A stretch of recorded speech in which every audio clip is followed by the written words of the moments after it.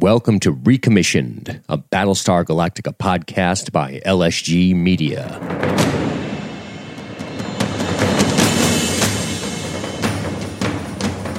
Hi, I'm Dean, and I've seen every episode of BSG.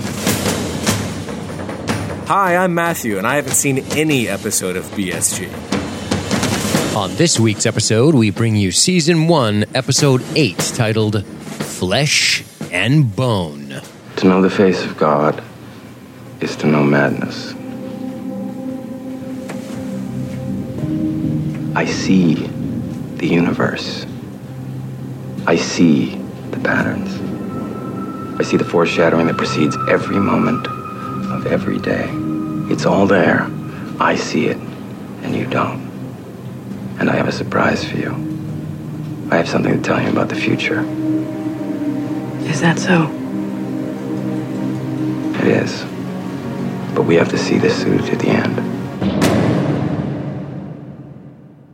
Well, there you have it. Boy. Matthew Anderson, how you doing today, buddy? I'm good. If I'm gonna part the veil, I'm gonna break the fourth wall a little bit. It's been a while. It's been a while since we've done this. It has been a while since we've done this. We have been busy building up a back catalog of bonus episodes for our Illuminati membership through our website, libertystreetgeek.net. So if you're listening to this podcast and you haven't listened to our science fiction film podcast, you should consider that. And if you like that and you're interested in our membership, head over there and the website will tell you all about it, where we have lots of bonus content out. And by the time this releases to the public, there will be a lot of bonus content out because we're recording on, August 1, 2016. It probably isn't going to hit people till the end of autumn. So we'll have a lot of bonus content built up by then. So yeah, we had to shift gears a little. We had to reprioritize. Again, this will not affect the end user because you're still going to get these every week. But for Matthew and I, it's a little odd because we haven't watched Battlestar Galactica in about a month. And we're coming back to it. And what an episode to come back on, Matthew. What an episode, because you finally got your wish, my brother. You got more Starbuck. Oh, it was the Starbuck show. And this is the episode I needed to come back on because let's see, where I'm at right now in this past month, since I've watched Battlestar up until now, I got 5 episodes deep into Stranger Things. I finished The Path. I've been all over the place on these other shows. And, I've had these endings in mind and seeing things conclude and getting into other stuff. And I'm like, okay, I gotta come back. I gotta come back into the Battlestar universe. It's gotta sink its claws into me again and pull me back in. It's gotta pull me back in. And this episode did it, man. This was it. This is what I needed. It was good shit. It's perfect because you got your Starbuck and I got mine lay open. And this is the episode I've wanted you to see for weeks. Weeks. And just to remind people, Matthew is watching each episode one at a time. So the beauty of this podcast is that you can be a first-time watcher of this show because we will not spoil future episodes. First of all, Matthew can't spoil future episodes because he doesn't know anything about them. And I will not, because I do not want to ruin the entire podcast or Matthew's viewing experience by spoiling future episodes. So that's our little stupid gimmick. I've seen them all. He hasn't. It offers 2 different perspectives on things, and it's a lot of fun. And I am militantly avoiding spoilers. Like I've mentioned once before, I looked at a cast list just to try and remember what an actor's name was and accidentally got one minor plot spoiler, which we've already gotten past at this point. Yeah. But that especially, it was like, all right, well, fuck it. I cannot look at anything. I will not so much as look at a fucking Google Images page of a character from the show. Like nothing at all. Good stuff. Well, we are going to get into this episode in a few moments, but just to give you a breakdown on how we're going to do this, we will open up with our initial impressions. Now, we will spoil the episode in question. This is not a spoiler-free review. This is a commentary on the actual episode that we will break down scene by scene. So here's what we'll do, Matt. We're going to go opening thoughts, initial impressions. We will then break into our trivia segment, which we'll talk a little bit about in a few minutes here. Then we will explicate our way through the scenes, and we will wrap with some final thoughts and potential prompting questions for me or Matthew. Again, being careful not to spoil anything because I know what happens and he doesn't. So that's what we're going to do. Matthew, why don't you kick things off and give me your initial impressions of Flesh and Bone? Beautiful. All right, Flesh and Bone. We're back in the Battlestar universe. Well, you know, I remember talking a lot about how much I'd say the biggest things of this show overall that intrigue me are, for one, the characters. The characters are very well established, very well fleshed out, all very unique and interesting.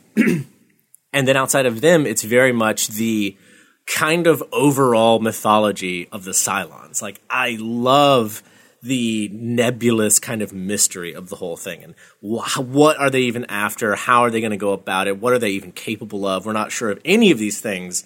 And it provides this kind of mysterious, shape-shifting villain that is hard to pin down. It is super interesting, and we can always expand on it, and they're capable of more than we thought.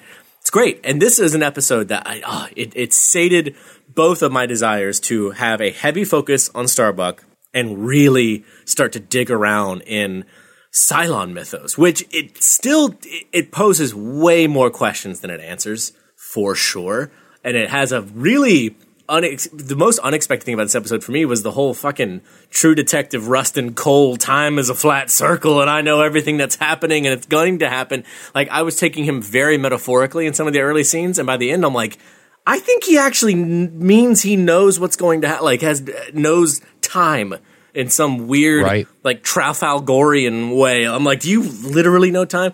So left with a lot more questions, but the mystery of it, the way, the direction it's unfolding is so totally fascinating to me. And the Starbuck character, I'm left wondering about her beliefs and her you know, how much she really is a religious person. It's just great. Like, it's leaving me with questions in the things I'm most interested in, and I can't wait to dig into them. Awesome. It's funny that our podcast is almost like a metaphor for the episode, right? Because I'm Leoben. I'm watching the truths float past you in the stream. I'm just watching you fumble and wonder if this mysterious podcaster on the other side, Dean, knows the mysteries to the Battlestar Galactica universe, or is he simply lying? Filthy is it liar. Treachery? Am I lying to you? Am I leading you on? What's going on, Matthew?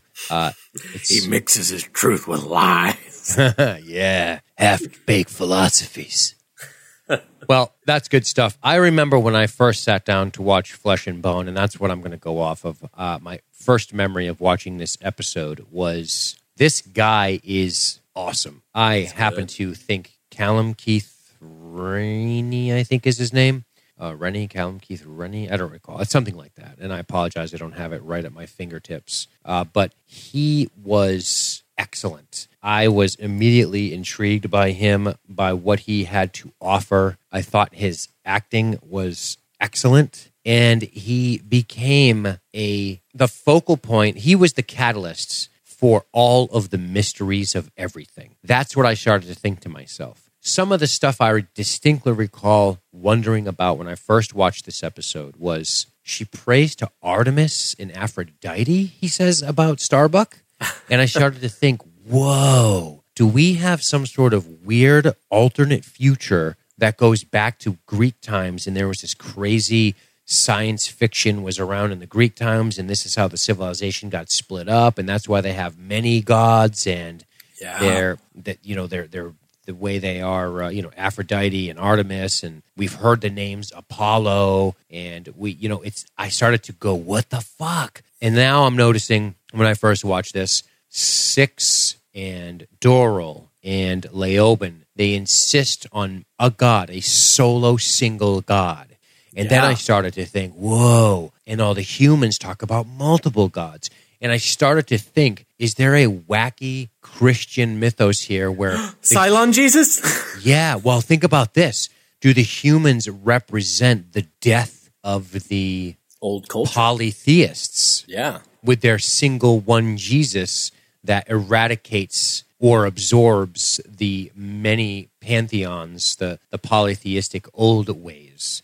And because what you're seeing is the Cylons appear to want to literally destroy the humans, and they represent the one God. And I thought, is this a wacky religious metaphor? What is going to happen in this amazing story that is unfolding before my eyes?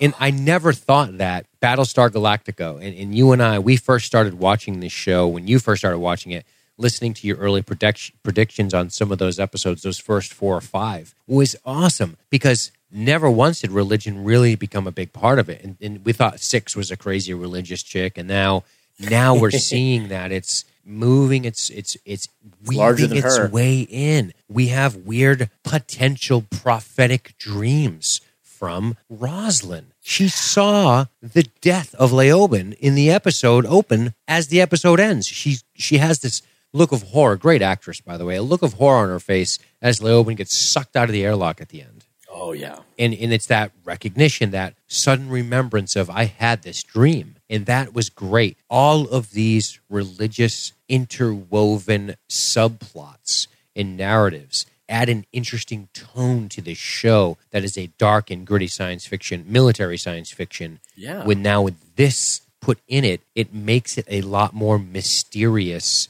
and interesting. And it's funny because I wouldn't have thought a religious subplot would have been something I had much interest in, but I really do because of the way it's written and woven into the fabric of the characters. Yeah, and it's such a unique thing for sci-fi like this. There wasn't really any spirituality or even really talk of spirituality like this on something like Next Generation. It was very much it is sci-fi and it imagines itself as beyond religion, whereas it seems like a very underlying motivating factor of all of this still in Battlestar. Yeah. In Star Trek, it was more like your peripheral races, like your Klingons had Kahless, but the humans, specifically the United Federation of Planets, it never really gets into faith. It never really gets into God or anything of the sort. Silly green aliens. Right. Fools. The other aliens have their mythos, but not the UFP so much. So yeah, it was cool to see it in this, and now he says you're going to find Kobol. He talks about the Lords of the Kobol. You're going to find Earth. A lot of stuff has been dropped on this episode, and as we work our way through it, I'm very excited to hear what you think, what some of your takeaways are, and what they all mean. Yeah. So let's get to our trivia segment before we start breaking this thing down. What do you say? Woof. All right. Let's death march me to the altar. Madame Le Guillotine. So here is how the trivia segment works if this is your first time turning up. What we do is each week we do a trivia segment that teases the next episode. And I ask Matthew a series of questions, typically true or false, and we answer them on the following episode. So, for example, on last week's episode, which was 6 Degrees of Separation, I asked Matt some teaser questions about this week's episode, which is Flesh and Bone. And now that he's seen them, the reason he's groaning is because he knows how well he did, now that he's seen Flesh and Bone. And we're going to cover what was asked and what the answers were. So, the questions were as follows. 1. Against orders, Kara executes a Cylon prisoner that was taken into custody. The answer is, of course, false. Matt answered true. She wanted to. Damn it. Not at the end. I know. 2. The fleet goes into high alert after Boomer tests positive as a Cylon. Matthew answered true. It is, of course, false. You tricky fuck. She did test positive. But we all knew that, so. Kara is told by a Cylon that the fleet will find Earth after finding Kobol, and Kara believes the Cylon. Matt answered true, and it was true. Ring, ding, ding, ding, ding. So good job, Matthew. I actually had a question about that one, because by the end of the episode, I was still a little unsure how much she believed that or not. But I guess so. Yeah. So. It's a little iffy. It is a little iffy, but we're going to go ahead and just say correct. You gonna throw me a fucking bone? Yeah. Well, that's just to cover up in case I'm wrong. So 4, Adama wants to destroy a captured Cylon, but Rosalind wants to interrogate it. Answer true. Matthew says true. Oh, sweet redemption. That was a clear-cut true. And finally, Rosalind dreams about someone before meeting them. That was vague, but I had to be, to not spoil it too much. The answer, of course, is true. Matthew answered false. You doubted her psychic powers. Doubted her X-Man, X-Lady powers. No X-Lady powers in Matthew's universe. Fuck that. He was not correct. So there you have it. We will, at the end of season 1, we'll probably go over Matthew's actual score. We'll set it up like a percentage, and we'll give him a letter grade at the end for his predictions. Since we probably have all these answers, we should have them on a computer somewhere on Google. It's going to be just like high school again. We'll be a very C- student. So at the end of this episode, before we bid you good people adieu, we will do a trivia segment for next week's episode. And sometimes I don't even tell Matthew the name of the episode, but sometimes I do because it's fun to tease him. And next week's episode is called Tie Me Up, Tie Me Down. Ooh. Sounds like a very kinky Beatles song or something. Yeah. So we will ask you questions about that at the end of this, and of course answer them at the beginning of next week's episode with the intent to tease the episode a bit. So, Matthew? Yes. Without further ado, we should probably get cracking on this bad Larry. Let's do it. We so should. So, first of all, I love the previously on. It's all Cylon agent talk. Did you know Right? that? Previously on Battlestar Galactica, it's all Cylon treachery talk. And Got to remind us, they're still at it. you know it's coming. Oh, yeah. So we move right into Rosalind's dream. She's wearing a white gown. It's nighttime. She's in the forest. She's walking. There's a soft light on her that blurs her a little bit. And then she sees Leoben far off in the distance. He's trying to get her attention, and he's waving and pointing. And I believe he says, behind. Yeah, he's warning her about the incoming, what he says, well, he's actually saying Cylons, too. He says behind, Cylons. But they're people. They're men in, like, SWAT gear running through the forest. They're stampeding Marines. Leoben pulls her behind a tree to keep her safe. He nods to her, and then he looks up, and he gets pulled away into the depths of the forest by an unseen force, which, of course, we know by the end of this episode is him going out the airlock. And then, of course, she turns to the left, and he's standing there again next to her, and he says, Laura. And that's when she wakes up in a cold sweat. She's shaken up. She reads her, what I believe is Kamala extract bottle. Billy then wakes her up, says there's an urgent call from the Geminon Traveler that they found a Cylon on board. So, bang, we get right to it this week. Right to it. And you know, I was sitting here wondering, I remember when I first watched this, my first go through, being like, okay, they have a Cylon on board. This, I predicted that this was going to be a new Cylon model at first that we were going to see. I was like, all right, so this is obviously, you know, they've used up their Doral, we've used up their Leoben, they've even used up their Six, so they got to introduce somebody else. But nope, it seems like the Cylons right now are still okay with, yeah, we've used these models before, but the only people who've been exposed to them are upper command people. They can still walk through the general populace undetected. They just look like people. So it seems like they're going to run with that for as long as they can. They do, but if you recall, one of the things that's mentioned in this is that he was hiding out. Yes, he was hiding. So it's possible, I believe the Geminon Traveler captain reveals that he caught him based on a picture that circulated. They widely circulated the pictures of Doral and him because those are the only two faces they had confirmed as Cylons. And I think it's still, correct me if I'm wrong here, it's still like an upper echelon secret that Six, the woman they thought was a real person, is a Cylon. I don't think they've really talked about or released that information. Right. They don't know for sure that she was, though. They don't know 100%, but there'd be no reason to not put her picture out there. Right. In fact, I'm not sure why they haven't done that.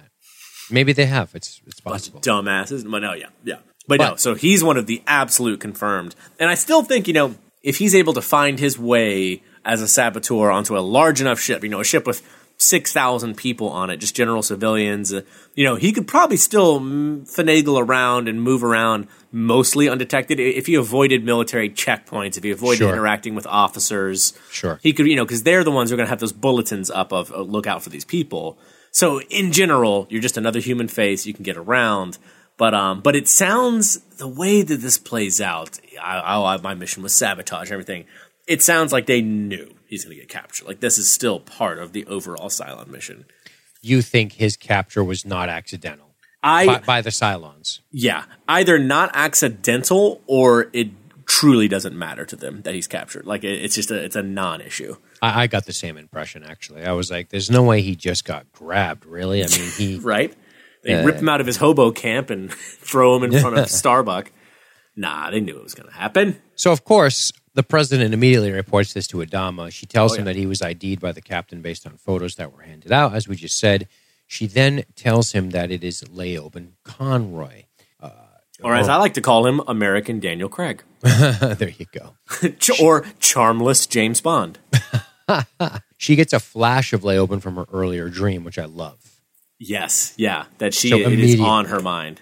The officers on the Galactica respond with extreme caution, meaning the bridge officers there, the guys on CIC. Lee orders, that ship. isolate the ship. Lee immediately orders the Combat Air Patrol to scramble to the Gemini Traveler. Adama says he's going to send a team to destroy it immediately. And that's when Rosalind says, wait a second, I want information first.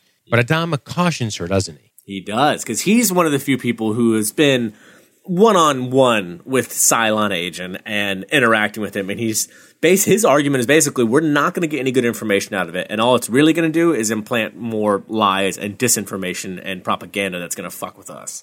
Right, which is fascinating.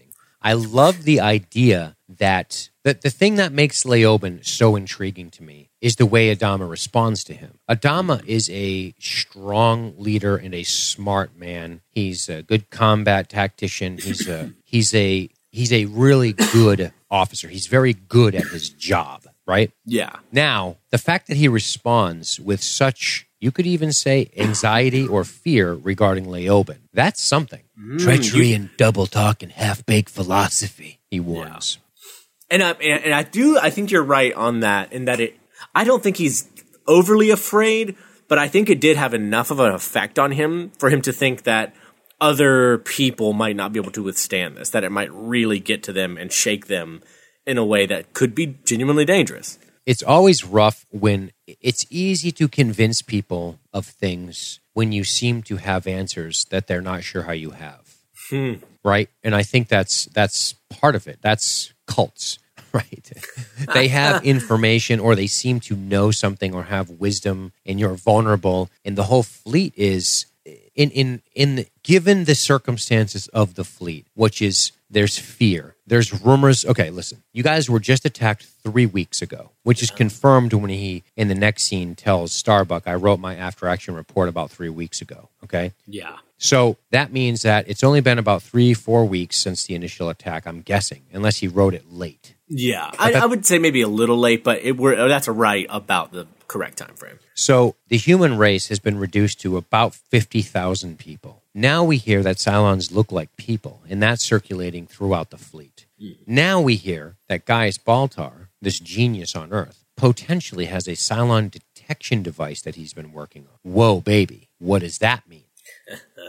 What does that mean? Are people going to be identified? Now there's been sabotage. Now there's been all these other things. And tension has to be very high. You've been attacked. You were attacked every 33 minutes for a good chunk of time. People are exhausted. People are susceptible to the treacheries of somebody like Leoben. Oh, yeah. It's the perfect breeding ground for dissent and disinformation. It's the perfect place where a spy or an agent provocateur could do what they need to do to create the dissent required to bring down the fleet if necessary. Oh, yeah.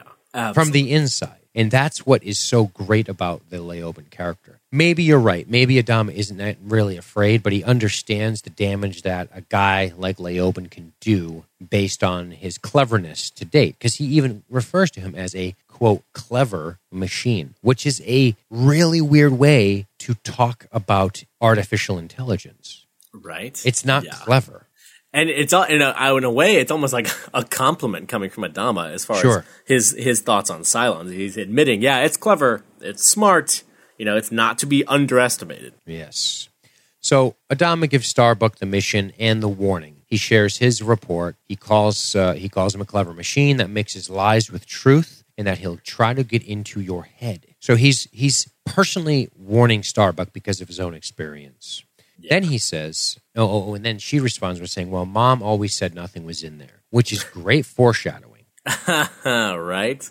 And because of course, his reaction to that is just a that. very, very small smile, which is probably the hardest he's laughed at anything in 20 years. Right. But the tragic irony here is that might sound like a joke on the surface, but as is revealed later in the episode, Leoben seems to have some knowledge about Starbuck in her childhood. with a mom that was abusive. Yeah. Yeesh. It all comes up. So anyway, Adama's very serious. Before he goes to see her when she's working on the raider that they captured. And as that scene closes out, he's very serious about it. Yeah. No, he's not kidding around. Like I'm saying, he dismisses that little joke of hers and he's like, be careful. You can't. And he even says, he's like, it's going to give you truths that you're not going to understand his goals until later, but you still need to make sure he can't accomplish those goals. Right.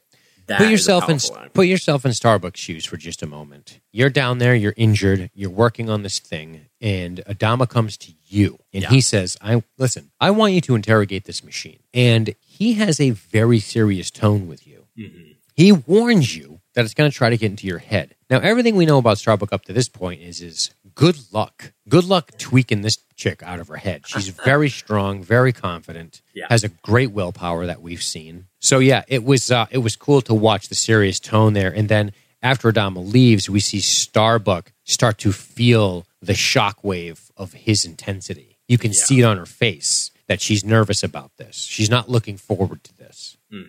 And I don't know about you, but I get the sense that Adama is choosing her not just because, it's an easy choice as far as the show goes. Oh, a main character picks another main character because we got to have, our essentials in here and we got to delve into them. Another chance for us to really get into Starbuck. But I like thinking that Adama picks her not just because of her, how much he regards her, but in how he probably sees her as not the type of person who does interrogations, not a talker, not somebody who asks a lot of questions and is going to be lured into a lot of conversation. She is much more of a brute force style soldier. And I think he thinks that's what's needed here, is that don't fucking get caught up in his word games and his little mind puzzles.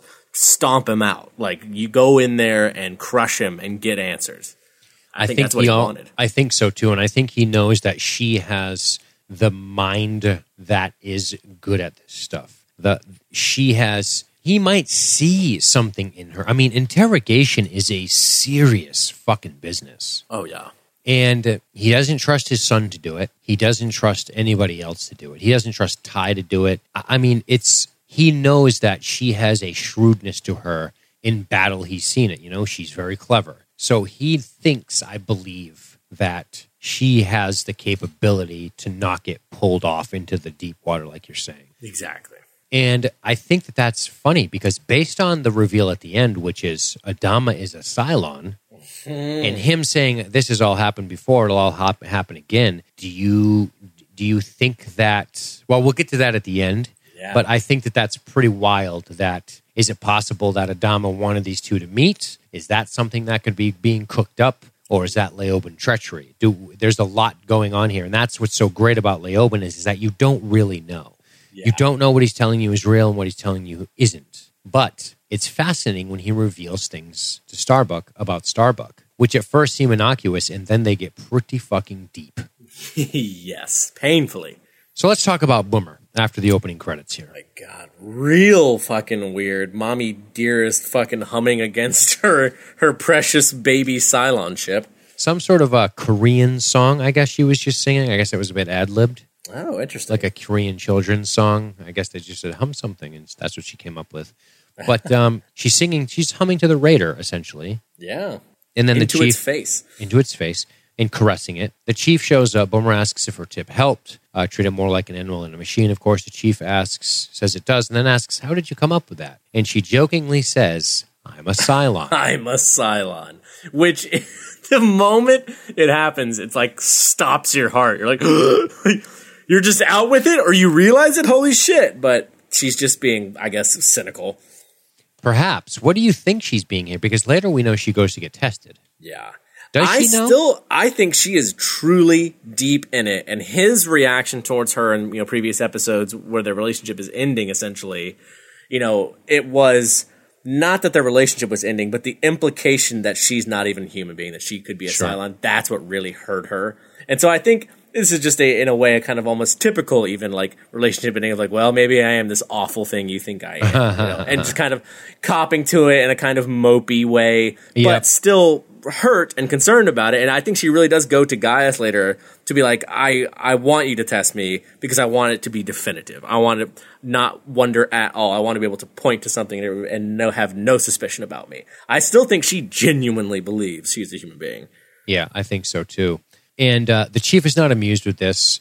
And then she says, if I could prove I wasn't, would it make a difference between us? And there's really no answer there, which I guess is an answer. Yeah, exactly. Because she forgets. Like, it's a null question, really, because it's like, well, okay, so what? No, what if we were able to, Gaius comes down here right now, tests you and goes, oh, yep, no, she's human, it's great.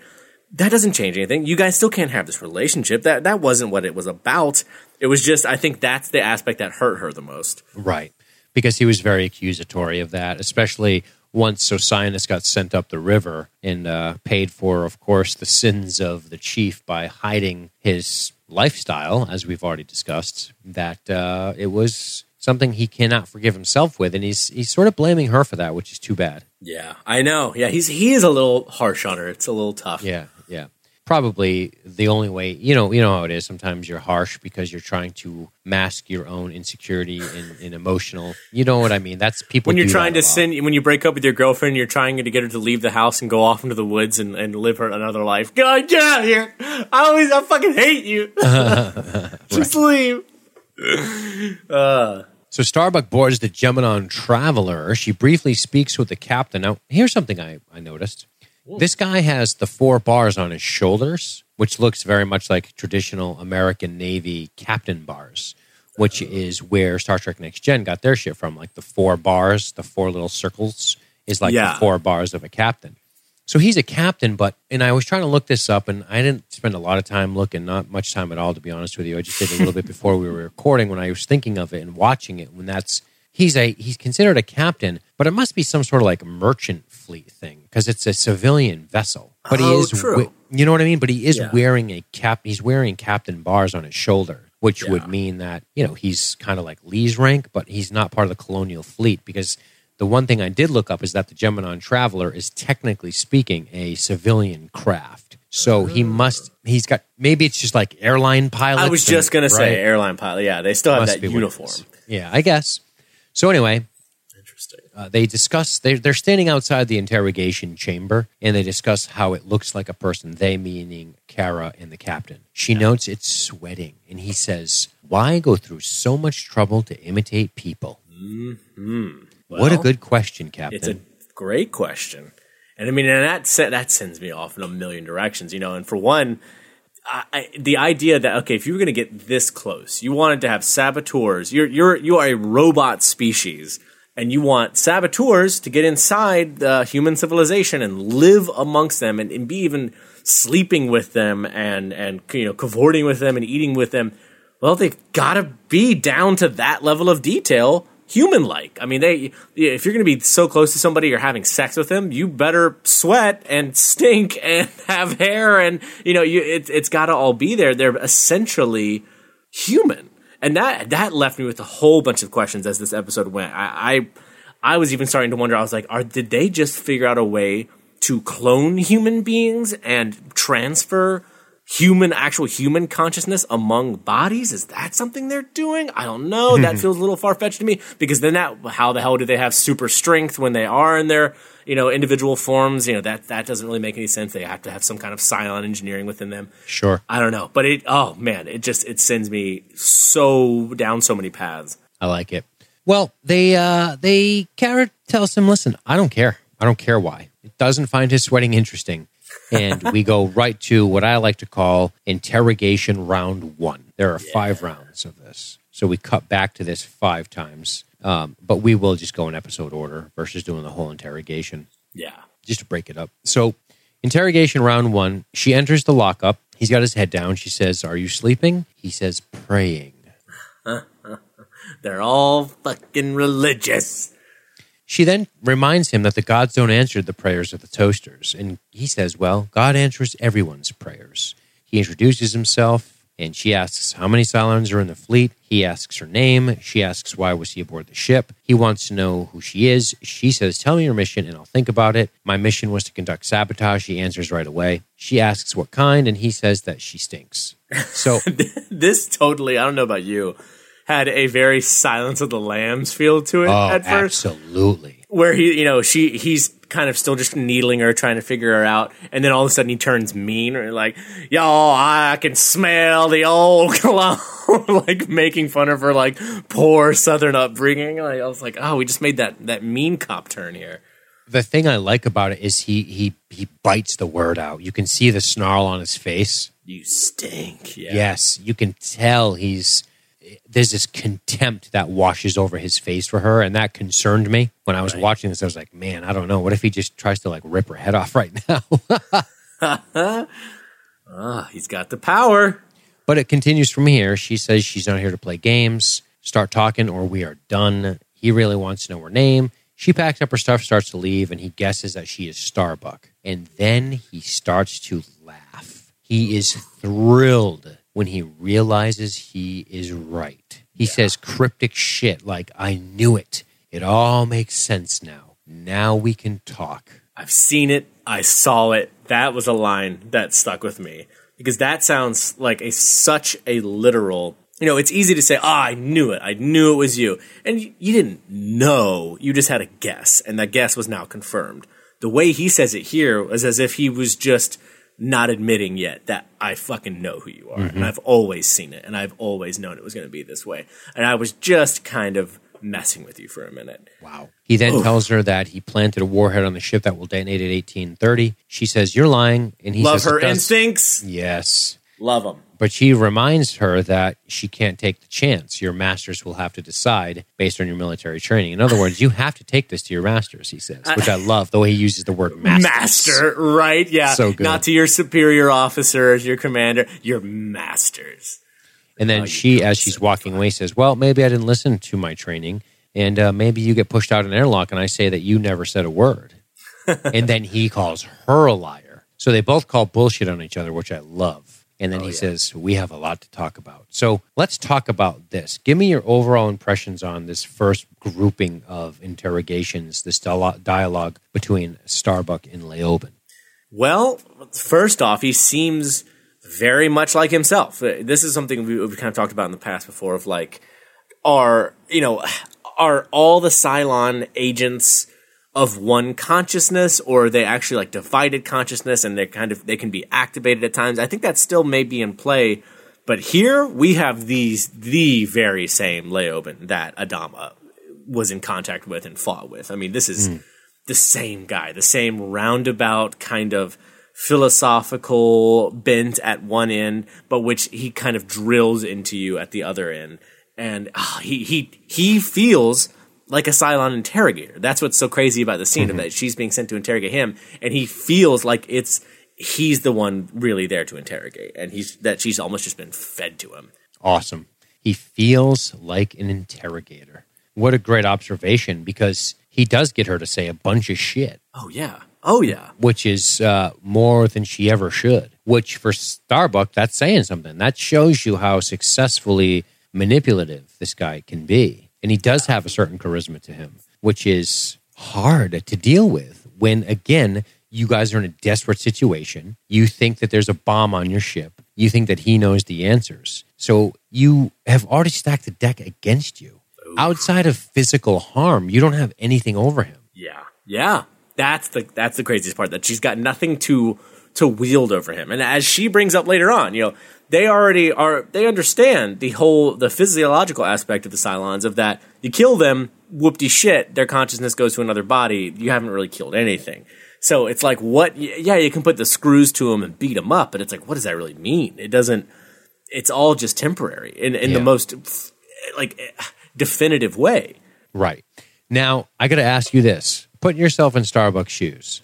You meet this guy. You're charged with interrogating him. Mm-hmm. You now, as you're walking out, he is gleeful that he now knows your name. Yeah. And he says, I knew it. What does that make you feel? Oh, a terror at wondering what they know. That's the scariest part of thinking about them. Knowing they know things that you're not even aware that they know. About you, about everything. It's just like there's such a gap there of I'm sure that they understand things about us that we have no idea they understand.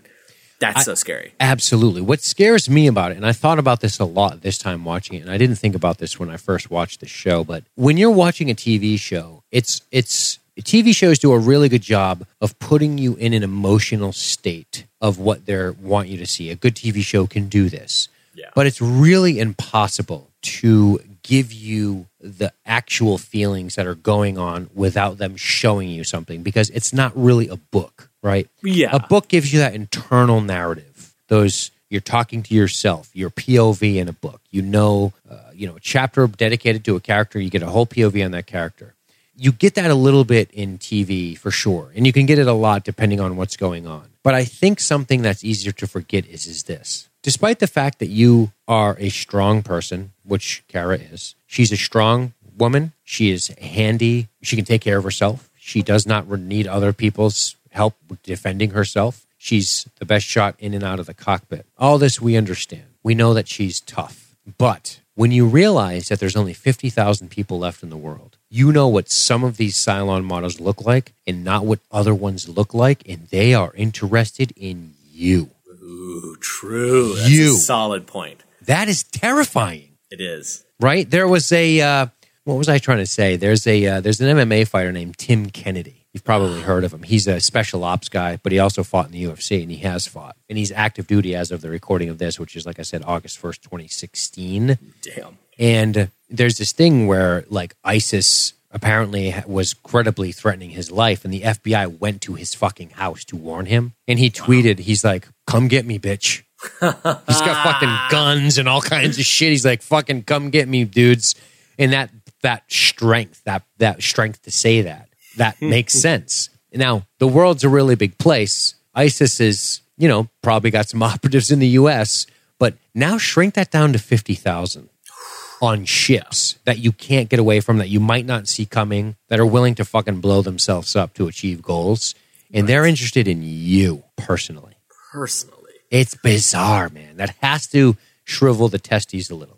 And it's so weird. Another larger question about them is that this episode almost added nothing to the answer of why are the Cylons doing what they're doing? And especially in the sense of why are they going to these lengths to disguise people, to make them even believe they themselves are human and get them inside of the human beings. What is their aim in this? It's obviously not just to destroy and wipe out all human beings. They could do that with nuclear weapons fast. I mean, if they wanted to just physically annihilate all the human beings, this could have been done day one. Not a problem. Especially if you've already got these fucking infiltrators everywhere. So that begs the question. They destroyed all of the colonies based on all the reports on the wireless chatter throughout the fleet, right? Oh, yeah, all of them. So why stop at the fleet? Exactly. And to me... So let me ask you this.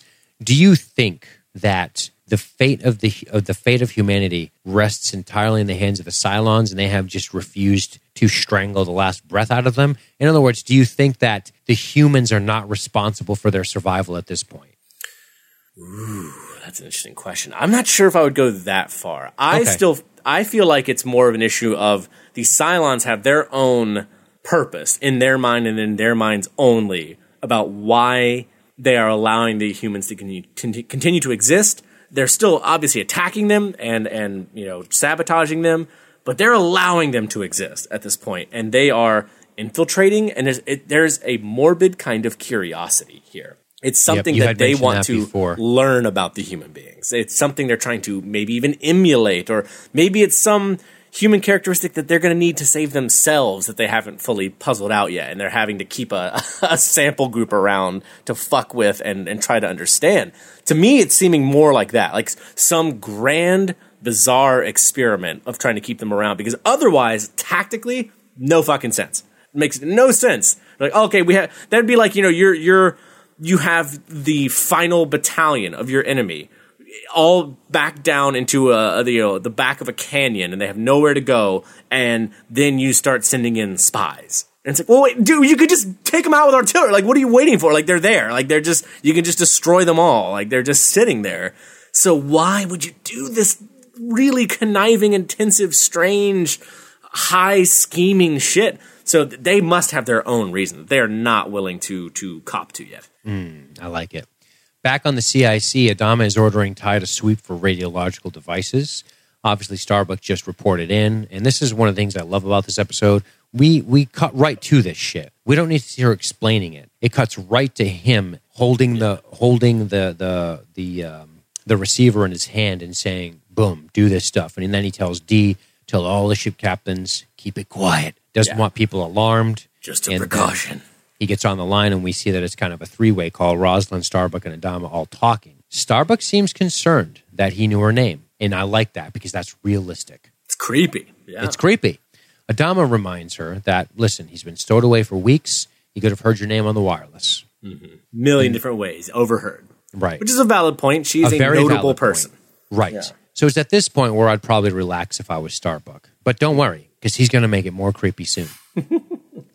And that's when Rosalind says, what does he want? Yeah. Now, one of the things I might have asked him is that why did you attack us? I wonder, what do you think he would have said? I always wondered that. I don't know. Oh my God. I have no idea what he would say. That's like the least answerable thing about the Cylons at this point. Right. But that is what, I thought about that too throughout this episode of like, I would have been asking, why are you attacking us? Why do you want to destroy us? Like, why? Just why? Like all my questions would just be hammering him as why? Why are you doing this? What Obviously, they have a time frequency here with the warhead, so they can't spend too much time on that. But I thought it should have come up. I feel like absolutely. Maybe she doesn't care. Maybe that's the point. Maybe that's the simplicity of Starbuck. I don't care about the whys. I just care about saving the people and getting rid of your ass. Exactly. This is why at first, her being a kind of blunt instrument makes sense of like, hey, you're not going to let him into your head. You're just going to get in there and, kick his teeth in and get the more, practical answers. But as the episode goes, it's like, shit, no, we need somebody who could have counterattacked him the same way he's attacking her. Like that kind of mind games fucking with you psychological warfare, which I think Starbuck is not capable of, not because she's not smart enough, but that is just not her way. Like, she is not a beguiling, wily character or a human being in that way. Like, she's just way more straightforward. She's more honest. I like it. I like it a lot. So it moves on to interrogation round 2. Ding, ding! Round 2. Round 2. Leoben asks her about her faith. He brings up the lords of Kobo. You pray to Artemis and Aphrodite. She asks him about the warhead. He ignores her and presses. He tells her that he prays to the one God, not the many. To know the face of God is to know madness. I see the universe. I see the patterns. I see the foreshadowing that precedes every moment of every day. It's all there. I see it and you don't. And I have a surprise for you. I have something to tell you about the future, but we have to see this through to the end. Oh, God, so ominous. This guy is ominous as fuck. Good God. Yeah. No, this is crazy. Like, it's such a strange, ominous scene in this episode. I see the universe. I see the patterns, the foreshadowing that proceeds every moment. And see, now this, I'm still thinking, oh, okay, he's talking big. He's kind of talking a big talk about, like, essentially saying, we are Cylons and we know more than you.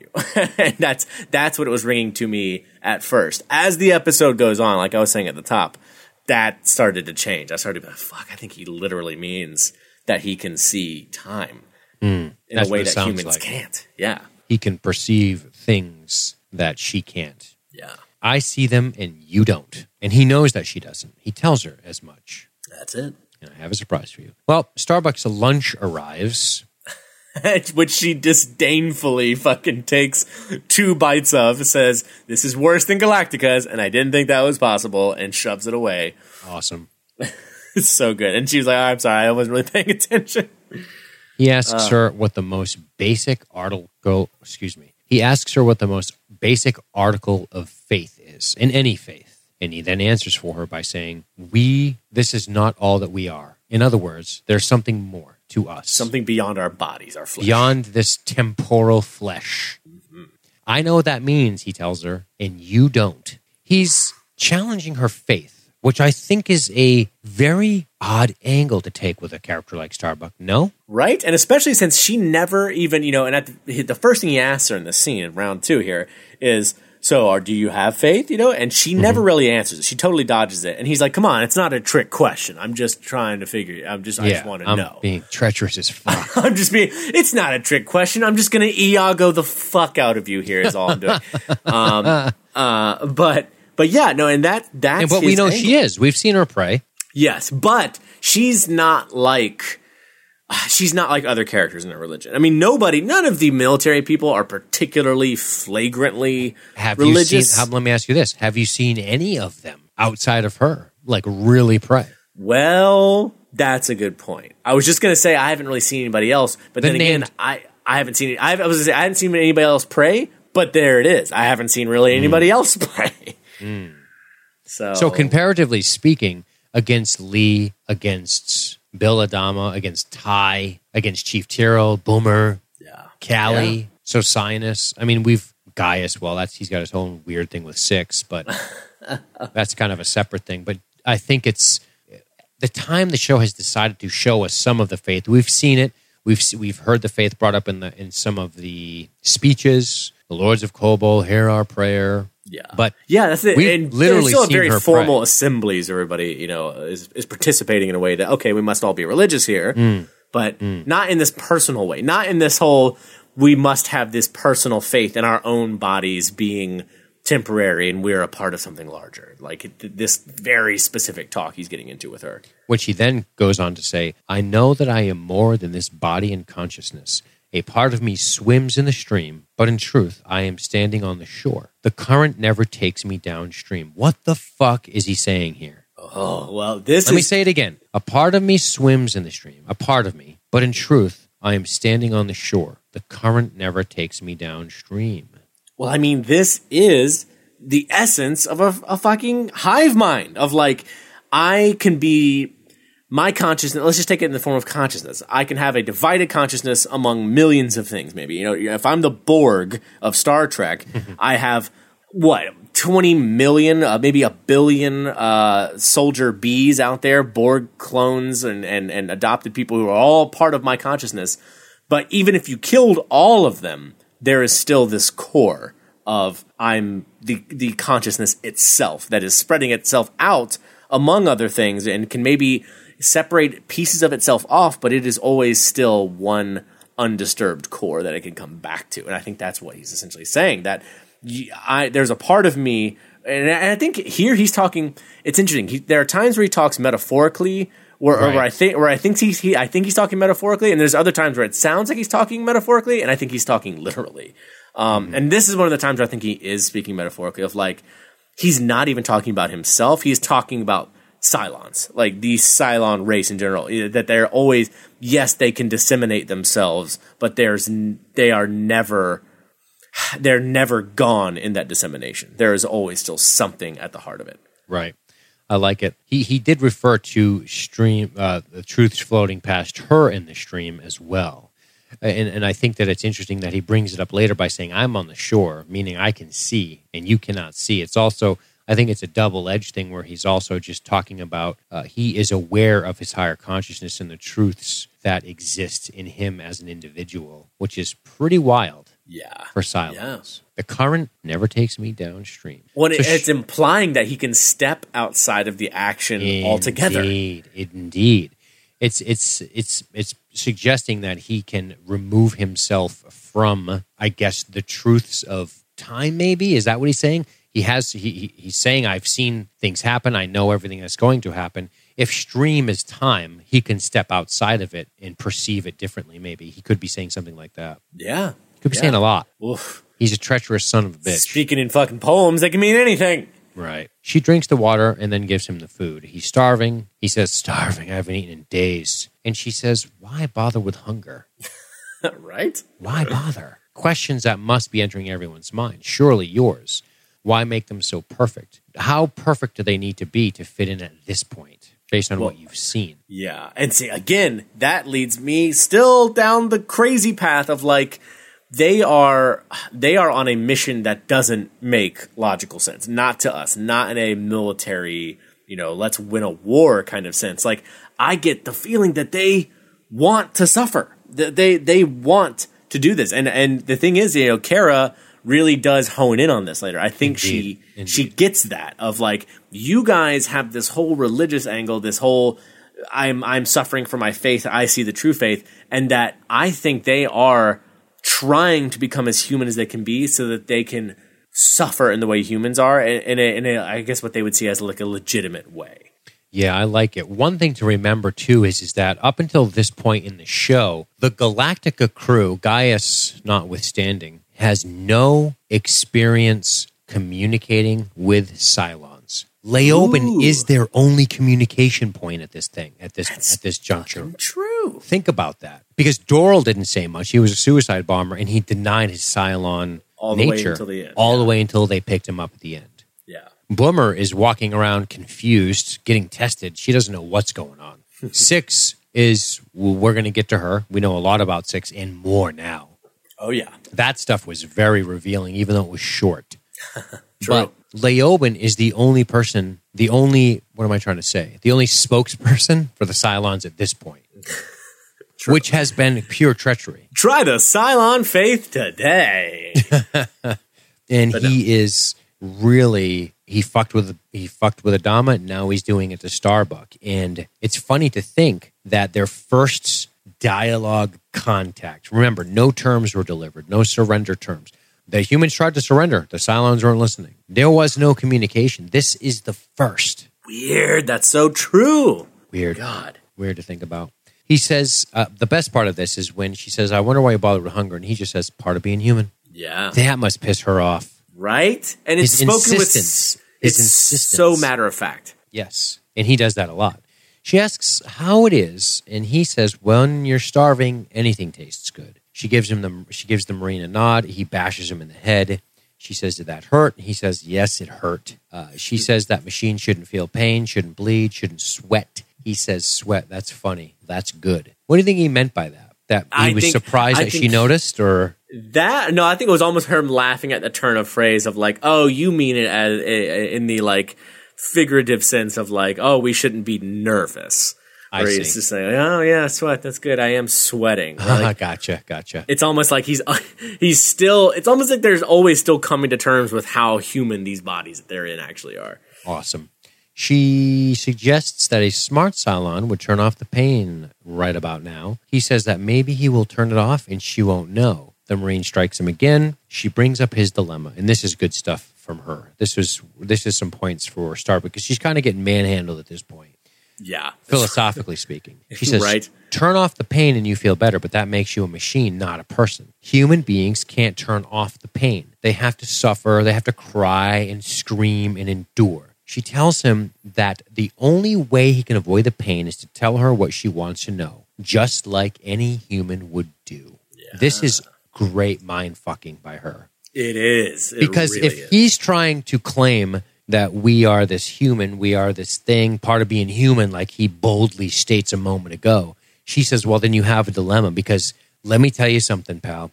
To be a human is to suffer. To be a human is to experience all of the pain and joy of what it needs to be a human. Something we said on our Planet of the Apes podcast, which is the more complex the species, the more variables there are. Yeah, you're going to experience absolutely. More as a human than you are as, say, a dog. And that's what's pretty awesome about this, is she is using his own logic against him, which is the best move she's done in this chess match that they're having so far. Oh, yeah. And it's a challenge. It's a moral challenge. She's saying, okay, you Cylons think you are better than us. You think you are the perfected children of a flawed parent race. And you have the moral high ground. You have the superior intelligence. You have all this, and now you're even saying that you are better than human beings at being human. Right. You're like you have it in a more pure sense. And she's just pointing out to him, like, all right, if you think you're better than us, then you don't get to write. It's almost like, oh boy, this is the most easily trodden out symbolism ever. But still, you have the whole Christ on the cross, thing, where how at any moment he could have called out for the angels to come down and save him. And a part of his, him agreeing to suffer for humanity was that he had to suffer. You can't end the suffering. You have to suffer through it. And then that's what forgives the rest of humanity. And she's basically saying the same thing. You give up. You are weaker than us, and you are kowtowing and saying, I can't handle what a real human can handle if you turn to your Cylon side and flip off your pain switch. She's saying you had to sit there and fucking endure that pain like any of us sweaty actual monkeys would and deal with it, or else you are lesser than us. And that is one of the only real challenges she issues to him that I think really gets to him. He's actually considering it. I think he considers it, and I like your metaphor for Jesus, because is it possible that he's trying to convert these non-believers by way of enduring at their hands and making a point? Yeah. Stop feeding my people to the lions. Believe in only one God. Well, hey, I don't know. I don't want to call Leoben a Jesus metaphor, but I like that you brought that up. But yeah. Well, very religious. Right. And your point about, and you know what, now the more I think about it, and we'll come back to this, but most of the dialogue between Cylon and human has been religious. Six to Gaius and Leoben to her. Definitely. Now, I like your point, though, about her issuing that challenge. But I also like the point where we see Leoben going, well, I'm going to make you fucking harm me then. Yeah. I'm not going to shut it off. I'm going to make you the fucking monster.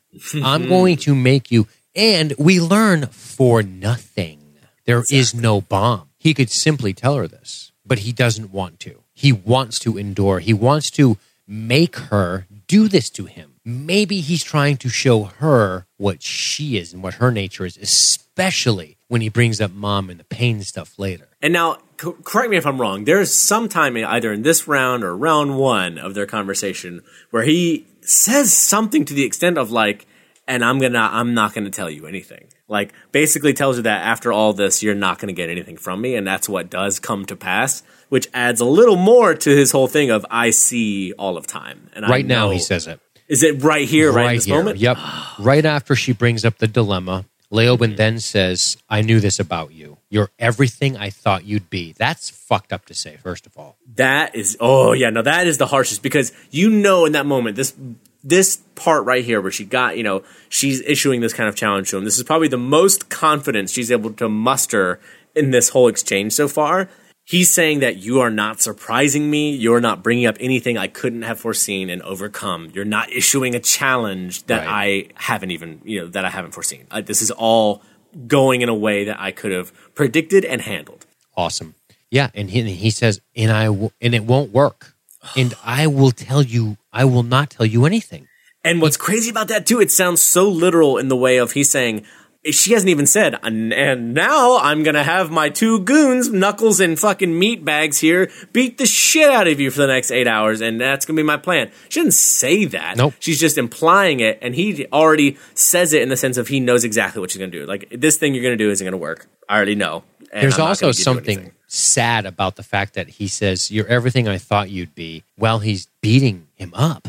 I mean, that says something about her character, doesn't it? In his eyes, I mean, the way he's putting that forward. Yeah. But then he continues by saying, oh, no. And then she says, well, maybe not, but then you're going to know I beat you, a human being, and you are no greater than we are.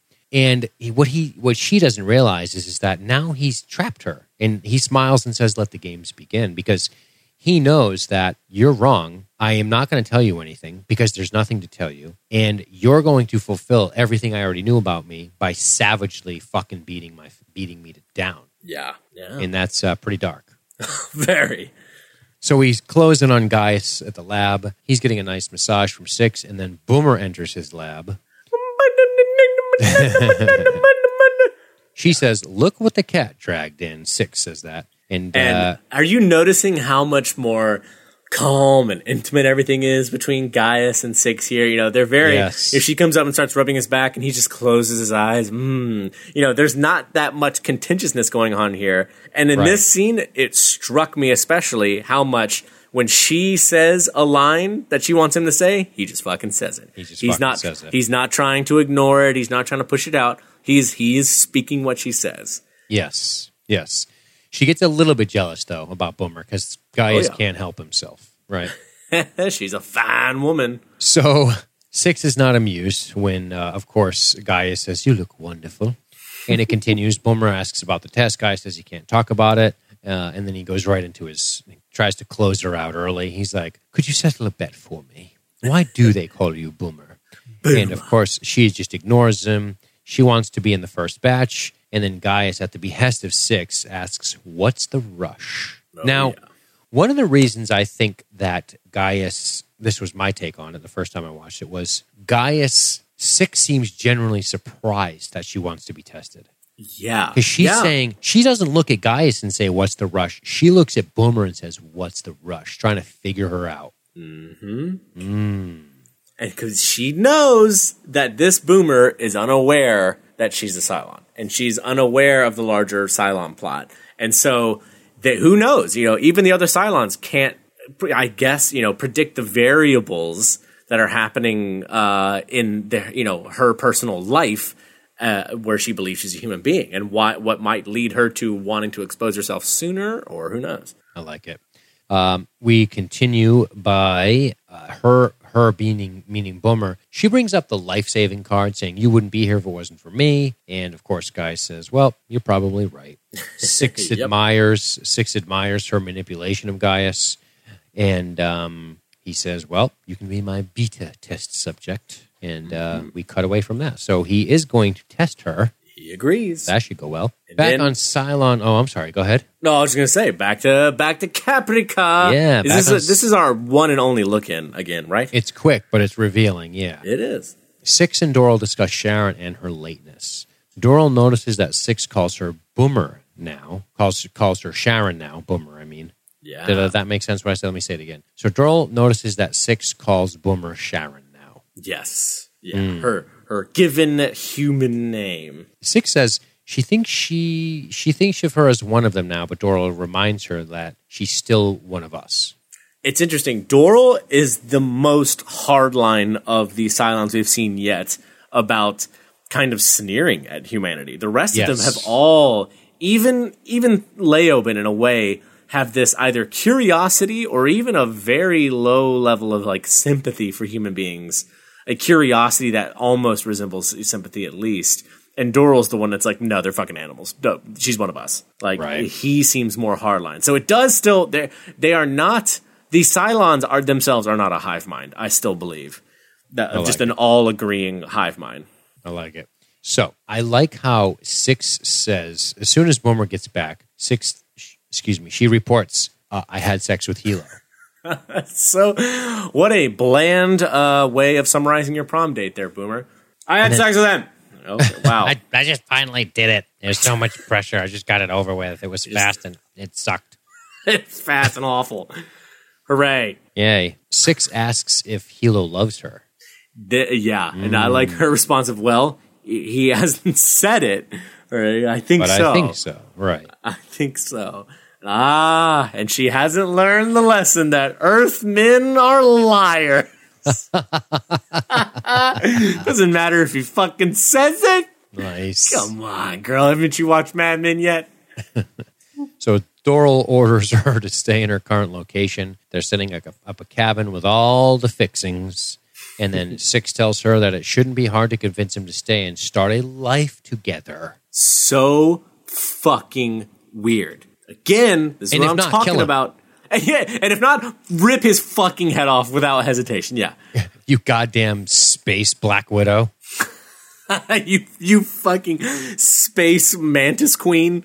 Jesus, yeah. No, this is crazy because, again, okay, why wouldn't you just kill him? Like, you nuked the whole planet. Why wouldn't you kill this one last guy?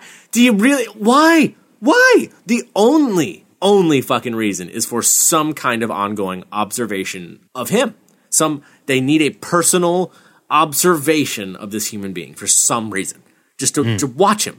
What are they going to do? It's not even, you guys are going to live together and then we're going to attack this or force you guys to move here. It's like, no, just start your life together. Live with them.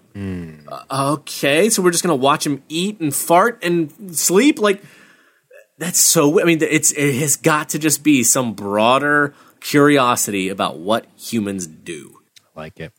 It's weird, man, because when you think about the pairings, it's male-female. Leoben and Starbuck, Boomer and Hilo, Six and Gaius. Mm-hmm. And they're all...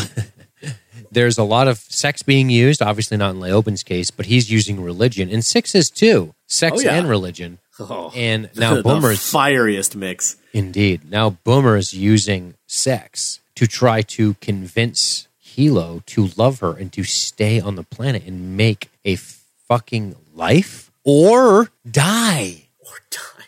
Boy, never have the stakes ridden so high on one guy replying with, I love you too. Or else this robot woman you've been fucking is going to rip your head off. Yeah, while he's clutching his recently made gash of a neck wound and dying on their fucking linoleum floor, unable to breathe, quickly losing color in his face. She's just going to say, you should have sent me an edible arrangement. You should have sent one. You should have left a note. It's the thought, Hilo. It's the goddamn thought that counts. And you couldn't even be bothered to Swiffer the floor. She just starts kicking him in the ribs as he bleeds out on the floor. Jetting more streams of blood out of his neck wound. What a horrible end for Hilo. God, poor Hilo. In this end that hasn't even happened yet. Boomer jogs away, and she doesn't seem too happy, does she? No, she is definitely really reticent at the idea of, am I really just going to have to off him? At the idea of that? I mean, she's not happy about that. Not happy at all. Did you catch any of the facial expressions of Six when Doral was talking to her? Ooh, do tell. I probably not as well or as with much subtext as you. But there was a lot going on there. There was a lot of fear and doubt and wonder and emotion about the idea of the love between the two. And I that always sat with me. That always sat with me, the way Doral was talking to her. And one of the other things I loved about the scene is how they shot it on them sitting on swing sets. There's just something really creepy about that. Oh, it is. It's humanity's children literally sitting on swing sets. It reminds me of like Terminator 2 playground scene. This is like the Terminator sitting down to play on the, like, kicking off the skeletons of kids and swinging on the swing sets. Like, oh, you monsters. It's pretty dark.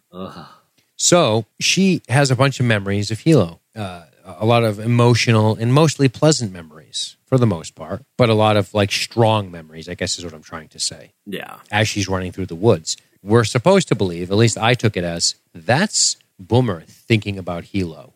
Yeah. That is this Boomer in particular. Indeed. And I think that's important because you've been saying it right along. She's aware of what's going on. She's part of some mission. She knows what's going on. But how do you feel now about what do you think she thinks of Hilo? Do you think that she has some emotion? Because originally you were like, she's playing him, she's setting him up.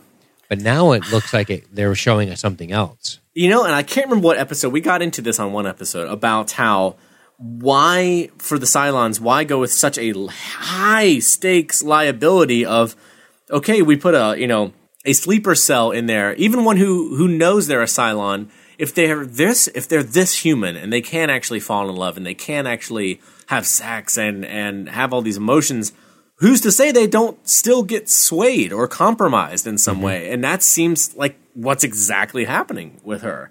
Either that or it's a super in-depth, almost like deep down programming being activated to where it's almost like a double turn of like it's her convincing herself she's in love with him so she can actually be in love with him and live a life with him, and almost I like it. Convincing herself that she's turning away from the Cylons when even beyond that she's really not. I don't know. I think that's a bit of a stretch because I do think she's feeling something that is unexpected. She's doing her method acting to go real deep into her spiral. Right? No, I think it really is her feeling something for him and not knowing how to deal with it yet, not expecting that she was going to actually feel anything. Well, she does get to him and say, we have to go now. Everything is different. Things have changed. She has some fear in her voice, and they take off. Do you think she's leading him to this cabin, or do you think she's leading him elsewhere? Damn. That's there's your trivia question you should have fucking asked me. Fuck, I don't really know. If I just gotta plunk my fucking chips down on the table and pick one, I'm gonna say elsewhere, somewhere else. Okay, cool. Let's talk about interrogation round 3. Ding, ding, ding. Oh, card girl. So Leoben is beat up pretty bad. Pretty damn solid. We've obviously missed some of the torture. Kara tells him that this is the point where a human would offer up false information. But then she says, but you're a machine. He says he's more than she could imagine. I am God. And she laughs in his face. She laughs. She mocks the shit out of him. And then he says, we're all God. I see the love that binds all living things together. I know that God loved you more than all other living creatures. You repaid this divine love with sin, hate, and corruption and evil. So he created the Cylons. And she does not take this well at all. No. Ooh. You slaughtered my entire civilization. That is sin. That is evil. Well, he just started to win, didn't he? Uh-huh. Got under her skin so bad. Boy, Leoben then says, am I? I see the truths that float past you in the stream. Mm-hmm. She suggests they're going to indulge him in his love of streams, and the two guards exit the room. Then Leoben says, I could kill you before they return, you know. And she says, then why don't you? It's not the time.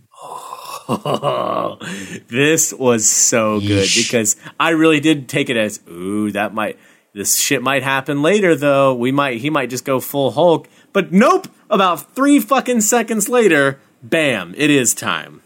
And he reminds us of the real fucking Terminator strength they are capable of. Yep. She smirks. He breaks the cuffs, flips the table, pins her to the door so hard the guy can't push the door open. Yeah. And it takes 3 of those guys coming in and pulling him off. But even then, I think he's fucking relenting. I think he's letting them. Like you've said a million times, why not kill her? Yeah, it's right there. Says, why hasn't Helo been killed? Why wasn't Starbuck killed? Could Leoben have killed Adama? I mean, that would have really fucked up the fleet. Right? What is going on here? Are they toying? Are they trying to convince them? Leoben talked a lot about religion, a lot about metaphors, a lot about truths that he says he sees.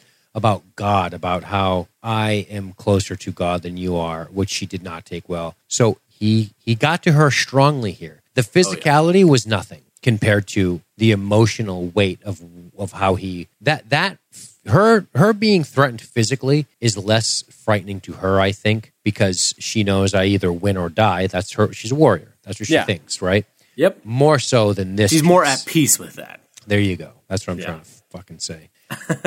So anyway, he tells her, I have a surprise for you. The other Marines get in and pull him off of her. We do get a little break from this as we go over to Adama, going to the morgue to look at Leoben's corpse, which was a little weird. He radios Ty from the morgue and asks how the search is going. Ty says nothing so far, and he says spread out the fleet to limit the damage. Ty says, of course, aye, sir. Adama holds the phone in his hand, grips it very tight. You can hear it. Yeah. Crunch, and then he says no to Leoben's corpse. What do you suppose he's saying here? I think there's some suspicion in him where he thinks even these corpses, these fucking Cylons, maybe they're interconnected. Maybe I thought that too. Maybe it can still hear me, and he wanted to have a moment to sit with it and just be like, "Fuck you!" Like I'm not caving. We're gonna still get out of this. At first, I thought he was trying to put disinformation into the Cylon network by revealing plans to the corpse, almost like a counterintelligence move. Yeah, but they actually do spread out the fleet, so I guess not. Yeah, he wanted a moment with the body. Let's get right back to this interrogation because it's really heating up here for what's going to be the conclusion of this episode. These next 2 interrogation scenes. Round 4, ding ding ding. Now the waterboarding begins. She tells him that he will drown in this bucket unless he offers up the warhead. He says he can't die. But Starbuck starts to wonder why he would talk at all. Why not transfer away and just laugh at us and our stupid ideas? They dunk him in the water. She has a good point here, but this is something you and I have talked about, right? Yeah. Of what's the point? What is the point? There's no tactical advantage to be gained. And that's what is taking Starbuck, Adama, all of them so long to realize. Like they're still been thinking in very human military terms. Indeed. And I think that is absolutely not what the Cylons are after. And until they figure that out, they're going to be chasing their tail like this. There is no... humans would not run this mission, okay? They wouldn't run a mission to put a guy in... to give up one of their agents to sow discontent like this without trying to gain something back. Right. And that's what's so awesome about Leoben's presence on the ship in this episode. Mm-hmm. It's so that's what I've talked so much about loving about this whole series is that the aliens, unlike in just about any other show, are convincingly non-human. Like, you know, the Klingons and the Vulcans and the Cardassians are very much just kooky, crazy-looking humans in silly stuff with very human ideas about politics and territory and how they deserve to have things or not. And, of course, they have their own cultures and these traditions, but they're still very humanly relatable.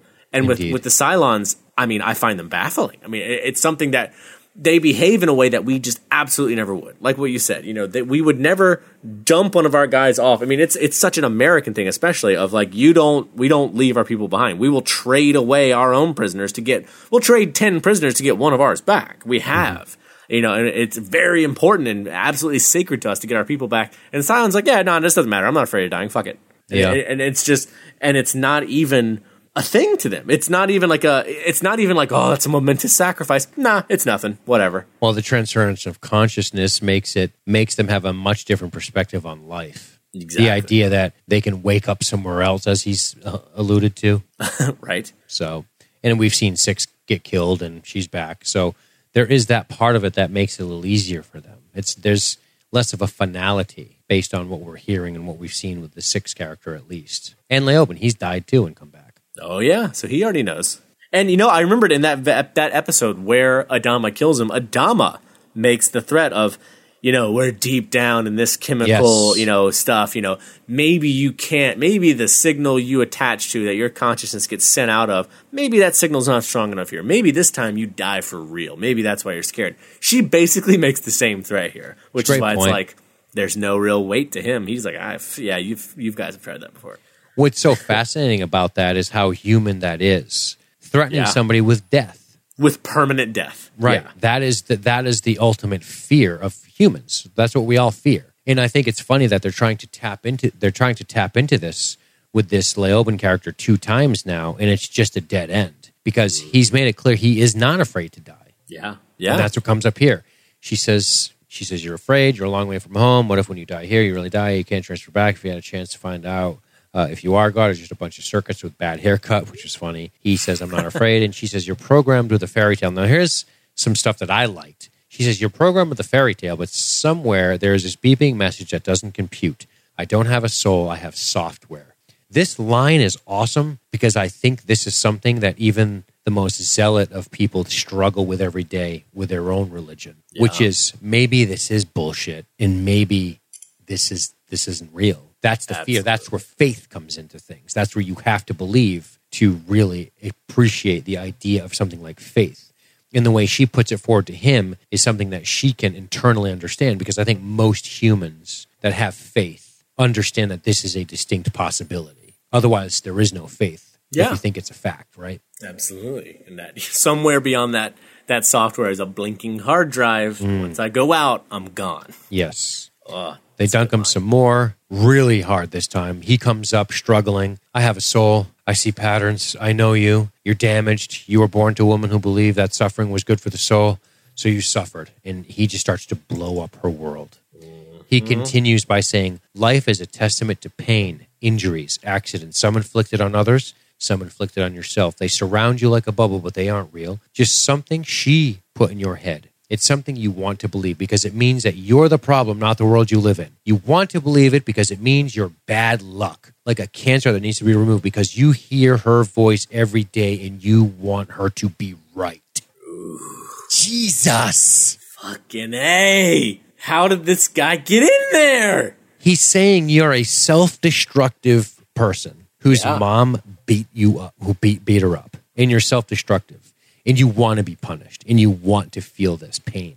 Fucking brutal. Good Lord.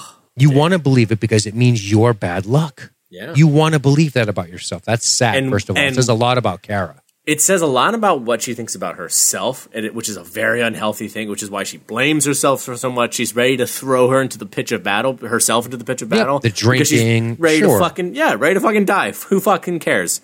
And, the way she pushes away people close to her, like Lee, you know? Yeah. And it says a lot about her view of the world.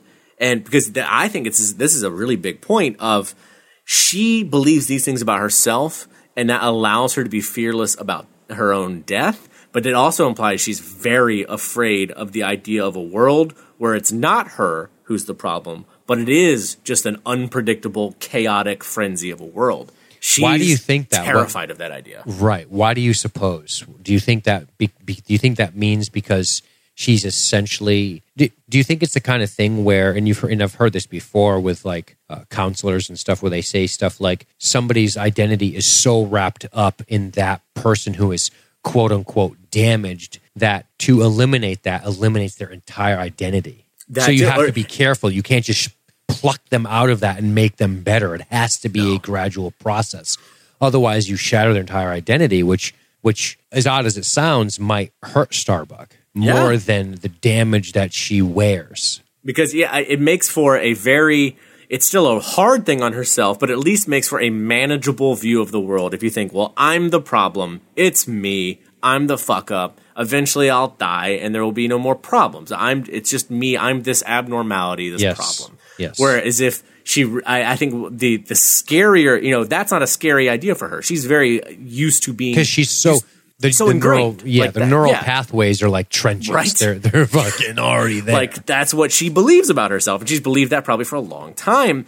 I think the scarier idea for her would be that now the world is actually the scary thing, and it's totally unpredictable. It's a frenzy. It's a chaos out there, and you're never going to know what's coming. Right. And that's the thing that Kara Thrace can't handle. And now you have to look in the mirror and you have to confront yourself to see who the real you is, and you can't hide behind this bullshit anymore. Yep. Scary. Yep. That's hard. How did he know all that shit? And what's funny? Does he know it, or is this treachery? I think he probably knows something based on her reaction. On her reaction, he knows something. Oh, yeah. And we've only seen hints of her self-destructive behavior so far. Because we don't want to just straight up say she's completely self-destructive, because then she's a detriment to the crew. She's still very valuable, but we've seen hints of this in her behavior, especially as it relates to her guilt around Zach. In that, when you're guilty about something like the death of another human being, there can be a lot of your identity tied up in this pain and guilt, and that's another thing Leoben's kind of sniffing out as it relates to just her past in general. I mean, before Zach, talking about her mom. Yeah. Wow. Yeah, absolutely. She starts dunking him again, and this time we get a shot of him underwater just smiling because he knows he's done it. Is he smiling under there? He smirks for right before they cut away. Oh, God, I didn't even catch that. It's fucking true. Back at Gaius' lab, it's Green, you're normal. Oh, no, that's the scene, right? I like this. There's a lot of tension here. Green, you're normal. Red, you're an evil Cylon, he tells her. He asks where she's from. She says Troy, a mining settlement, an accident, an explosion, a tragic accident where her family died. The computer beeps and 6 enters the frame. The test reads positive. Ooh, blinking red screen. Motherfucking Cylon. So this something we already knew. Yeah. Well, we know we're pretty convinced on his Cylon detector now. Yeah, that it functions. Right. Who did they test last time? I can't remember.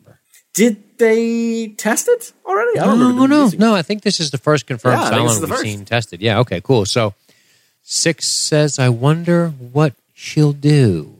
And he starts to put this fucking idea in his head. Yeah. And this struck me as very much as 6 reverting back to the I'm protecting my Cylon interests of being like, maybe you don't expose her yet because, hey, she is a Cylon with Terminator strength and she might just spring across the table and tear you in half. You know, maybe this isn't the time or place. Right. I do like that manipulation a lot. And that plays right into Gaius's greatest weakness, and that is his complete inability to do anything that even slightly jeopardizes himself. Yeah. That's his MO. That's a good point. He doesn't do heroism. He's a real guy. He's not a fucking military hero.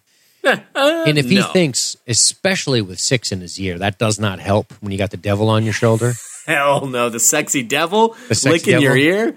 Right. Now you're thinking, fuck, she could just spring over here, crack my neck, and burn down my lab, and that's the end of Gaius Baltar. Yeah. So he doesn't know what to do. you can see in 6 mentions this, that she says she probably doesn't know. And they show a close up of Boomer literally with her teeth like chattering, afraid of the result. Oh yeah, looking totally innocent, totally unaware. Congrats, you're not a Cylon. It's green. It's very bright green. Bright green. He's like, it's very bright green. You're especially human. Yeah, right. Boomer ushers her away. She's happy. And then that's the end of that. So great development for the Gaius character. Again, more interesting things about Gaius. And that's because his mission doesn't run directly in line with that of the crew. In fact, by keeping that from the crew, he's jeopardizing the crew, is what makes him so fucking interesting. Oh, absolutely. So Rosalind has another dream of Leoben. He simply says, I have something to tell you. Sneaking up behind her like Jason Voorhees. Right. She wants to see the Cylon after this. And we go right to our final interrogation and, of course, the final scene of the episode, which is round 5. We open on Leoben's head in the water. He's not doing well. He's coughing. He's soaked. She calls him sick, she being Kara. Yeah. A machine enjoying its own pain. He tells her that all of this has happened before and it will all happen again. Time's a flat circle. Yeah, man. Time's a flat. All right. So she gets pissed off. She says, do not quote scripture to me. So this means that something else we learn about Kara. She takes scripture enough to not want him to quote it. Right. She takes it seriously enough. But right? That also means she remembers it as well. That's she true. has enough of it in her brain to say, don't quote it at me. He tells her that she can't see that her destiny was already written. The players change. The story remains the same.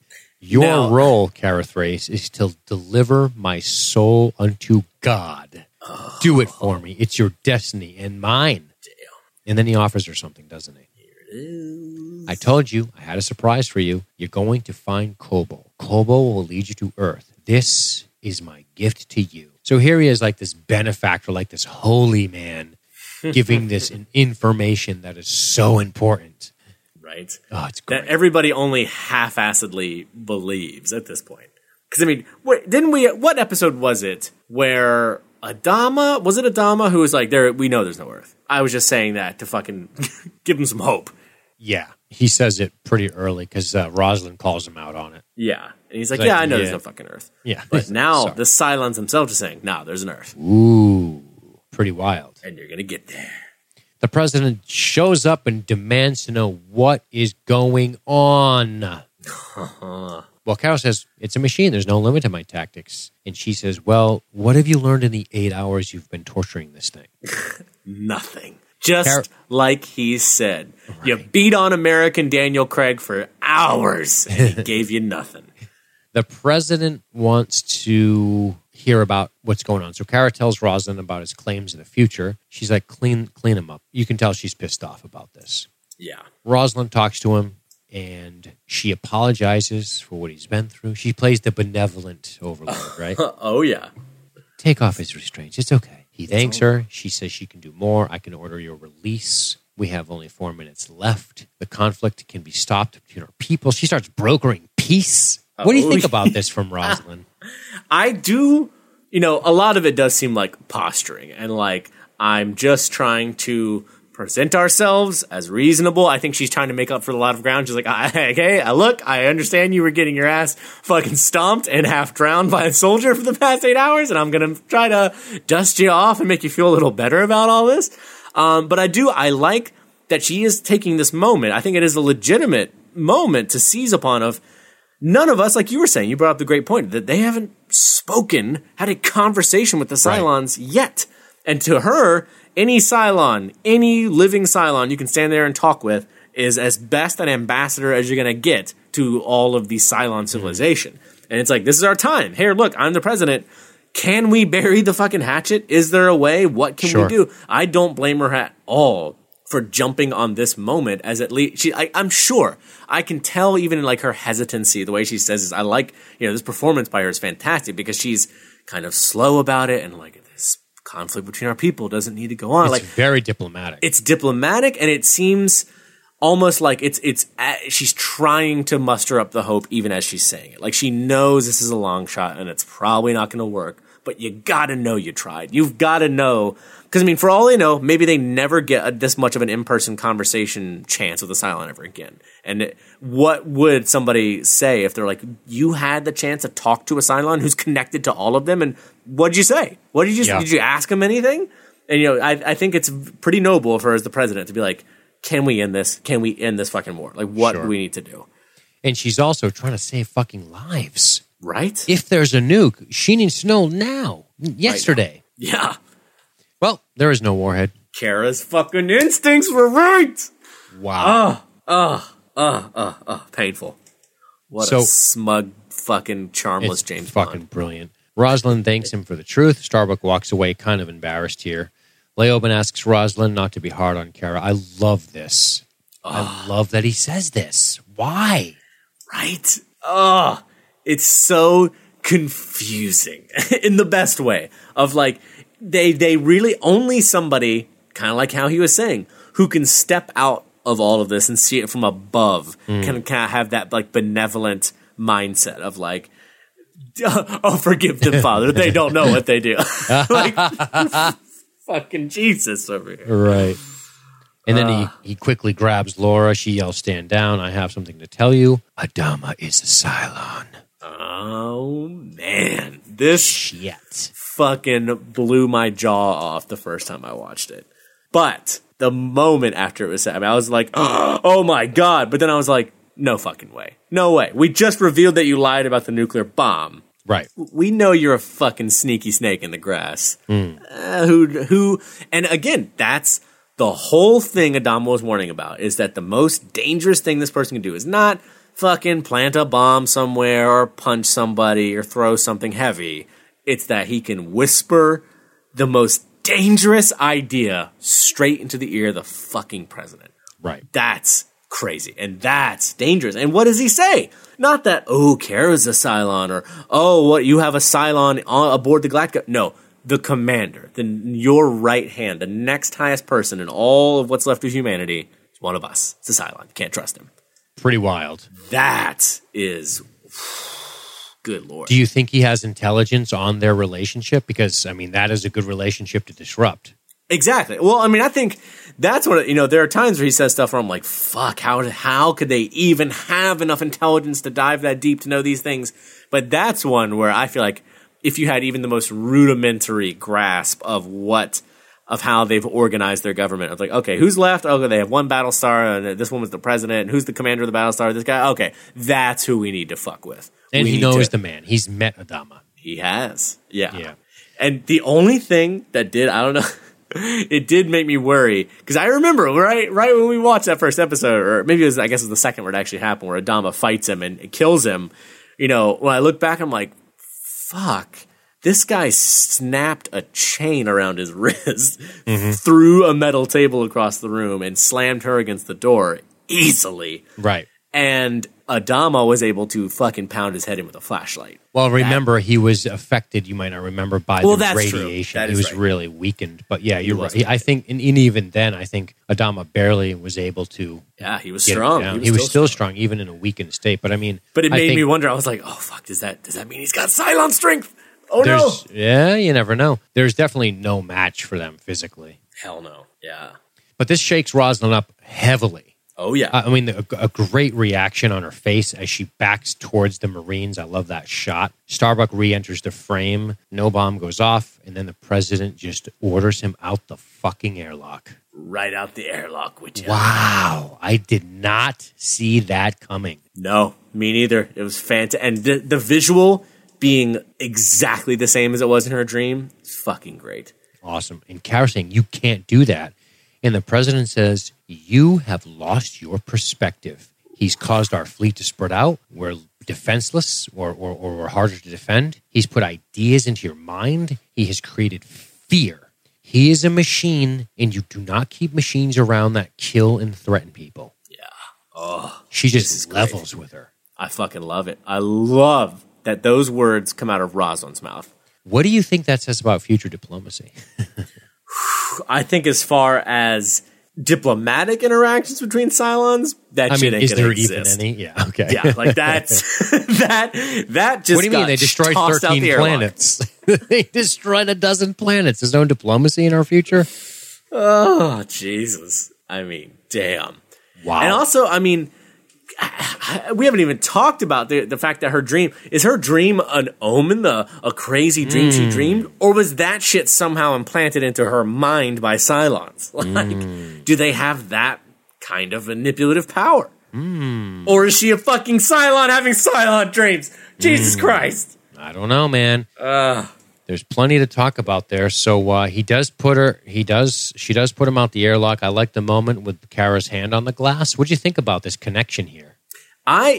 This I did not quite expect, but it feels to me more like remorse for her own actions. Like she feels disgusted with herself here, and now With what she part can't. of herself? Her, I guess, will to violence, her blind, march towards it, and it got her nothing. She also says a prayer for him, though, doesn't she? Yes, a little private I prayer. don't know if he had a soul or not, but if he did, take care of it, she asks. Yeah. And do you think, I'm going to ask you this, would Kara have done this if not for his last words there at the airlock about her saying, go easy on her? Do you think she still has this kind of moment after all their interrogation? I think that Starbuck has some faith. I think that he shook her up, and I think that even though he led her along, the fleet was never in any real danger, and I think he got to Starbuck. Yeah. I think he did. I don't think it was just the fact that he said go easy on her. I don't even know if she heard that. But that could be Cylon manipulation too. I mean, all of it could be if he thought she could hear. But I think going back and talking about her past, about her mother, I guess, is it possible that that is on Starbuck's personnel file somewhere and it was gained by way of hacking? And Maybe. that's what the Cylons I was wondering that do. too. Is it possible that they have personnel files on these people? And that's what begs the entire question is everything he said bullshit? Is it possible that he knows about the plan because of Cylon treachery, that he knows about Kobol and Earth, and he's just feeding it back to them to give them some kind of hope, to mislead them? Is it possible that Leoben didn't say one single truth this evening in this episode? That's an awesome thing to think about. Well, I think it's impossible that whatever he said to Kara about her life is got to be real. There's no way Because of she her reacts reaction. the way she does. Sure. If that stuff's not real. And I think the reason she has that moment later with him is because it's both real, and I doubt anyone else has ever talked to her about it before. Anyone. Yeah. This is the first human-like face that has said those words or about her mother, and even gone, not just revealed it all, not just spat it at her, but had said, you don't need to feel that way. You're putting that on yourself. I think it's another important thing to note that Kara does tell Roslin, he's not afraid to die, just that his soul will not make it to God. So she believes, based on the fact that she told Roslin that he believes in God. Yes. Yeah. No, that's a really good point. I'm glad you said that, because that's acknowledging that prayer, he has his faith. He really does have faith in. Right. It's not a machine's concept of faith. It's his actual faith. It's likely Rosalind doesn't believe him, but Kara certainly does. Kara does. Oh, yeah. And we, like I said, she's one of the only characters we've seen show any type of affinity with faith. So is it possible that he was manipulating her that way? Is it all bullshit? I mean, we know. Could be. Yeah. Who tough knows? to say. So he puts her hand on the glass and gets sucked out, and then she says her prayer, which you've mentioned, and then later we see Adama and Roslin talking. Adama says, asks her about the risk. She's, right? Yeah. She says something about that. That's right. And it ends with her looking at Adama, where he's doing nothing suspicious at all, sipping some water, and she just can't even quite look at him the same. What's fascinating about this is the fact that regardless of how much time Kara spent with him, we see that the very brief moment that Leoben spent with Roslin has already affected her in that final scene. Seriously. Treachery has already started. The suspicion. And she is a smart enough, aware enough person to, I think, it's not like that's going to affect her and she's not going to even understand it's affecting her. I think she's dually aware of, this has affected me and made me suspicious, but I understand that he is trying to make me suspicious and I got to look out for it. I think she's aware in that way, but it is definitely already gnawing at her. Right. Awesome. We close out the scene. Damn. Conclusion. Conclusion. Well, that's the end of the episode. We are going to wrap with our final thoughts. But before we do that, Matthew, Boy, oh boy. let us talk about next week's episode, Tie Me Up, Tie Me Down. So here are some trivia questions for you, my good man. We're going to do true or false again because it's just easier. I'm ready. Number 1, Tom Zarek returns and begins to gain support with the people by way of illegally broadcasting to the fleet. True or false? I was just thinking in this episode of like, boy, when's Tom Zarek going to show up again? Damn. So I love that idea. I'm going to say true. All right. Question 2. Rosalind secretly orders Baltar to test Commander Adama because she suspects that he is a Cylon agent. You know, I still think that she doesn't believe he's an agent, but Suspects. I do think she would have him tested at least. So true. Boom. 3. Commander Adama orders the termination of the Cylon detection project when he learns about Baltar's plan to usurp Rosalind's presidency. What? Huh, that hasn't happened yet. Want me to read it again? Commander Adama orders the termination of the Cylon detection project when he learns about Baltar's plan to usurp Rosalind's presidency. Whoa. I'm going to say false. All right. 4. Colonel Ty makes a rash tactical decision that costs the lives of 2 pilots. Oof. Let me read it again. Yeah. Colonel Ty makes a rash tactical decision that costs the lives of 2 pilots. Damn. False. False. And finally, someone from Ty's past returns and he starts to drink again. You know, it's funny because there's not much to drink left. But true. I like it. Awesome. All right, brother. So there are your answers. That was you've answered true, false, true, and I'm looking forward to seeing how well you did. I already know how well you did. Yeah. Well, I'm looking forward to talking about it next week when we discuss Tie Me Up, Tie Me Down. Matthew, I'm expecting a lot of 6 in that episode from the title. this was a long one, buddy, This is. and I'm happy about beast. it. And I want to wrap with some final thoughts. So let me ask you something. Sure. What do you think about this thing between Leoben and Starbuck? I really want to hear your thoughts on that more than anything. Well, I know I'm that's kind of a still- broad question. yeah. But I guess specifically what I'm looking for is how much do you think this had a lasting impression on her? Do you think that Leoben will attempt to, or other Leoben, since this got jolted into space, will attempt to reach back out to her? What do you suppose? What do you suppose the angle was here for Leoben?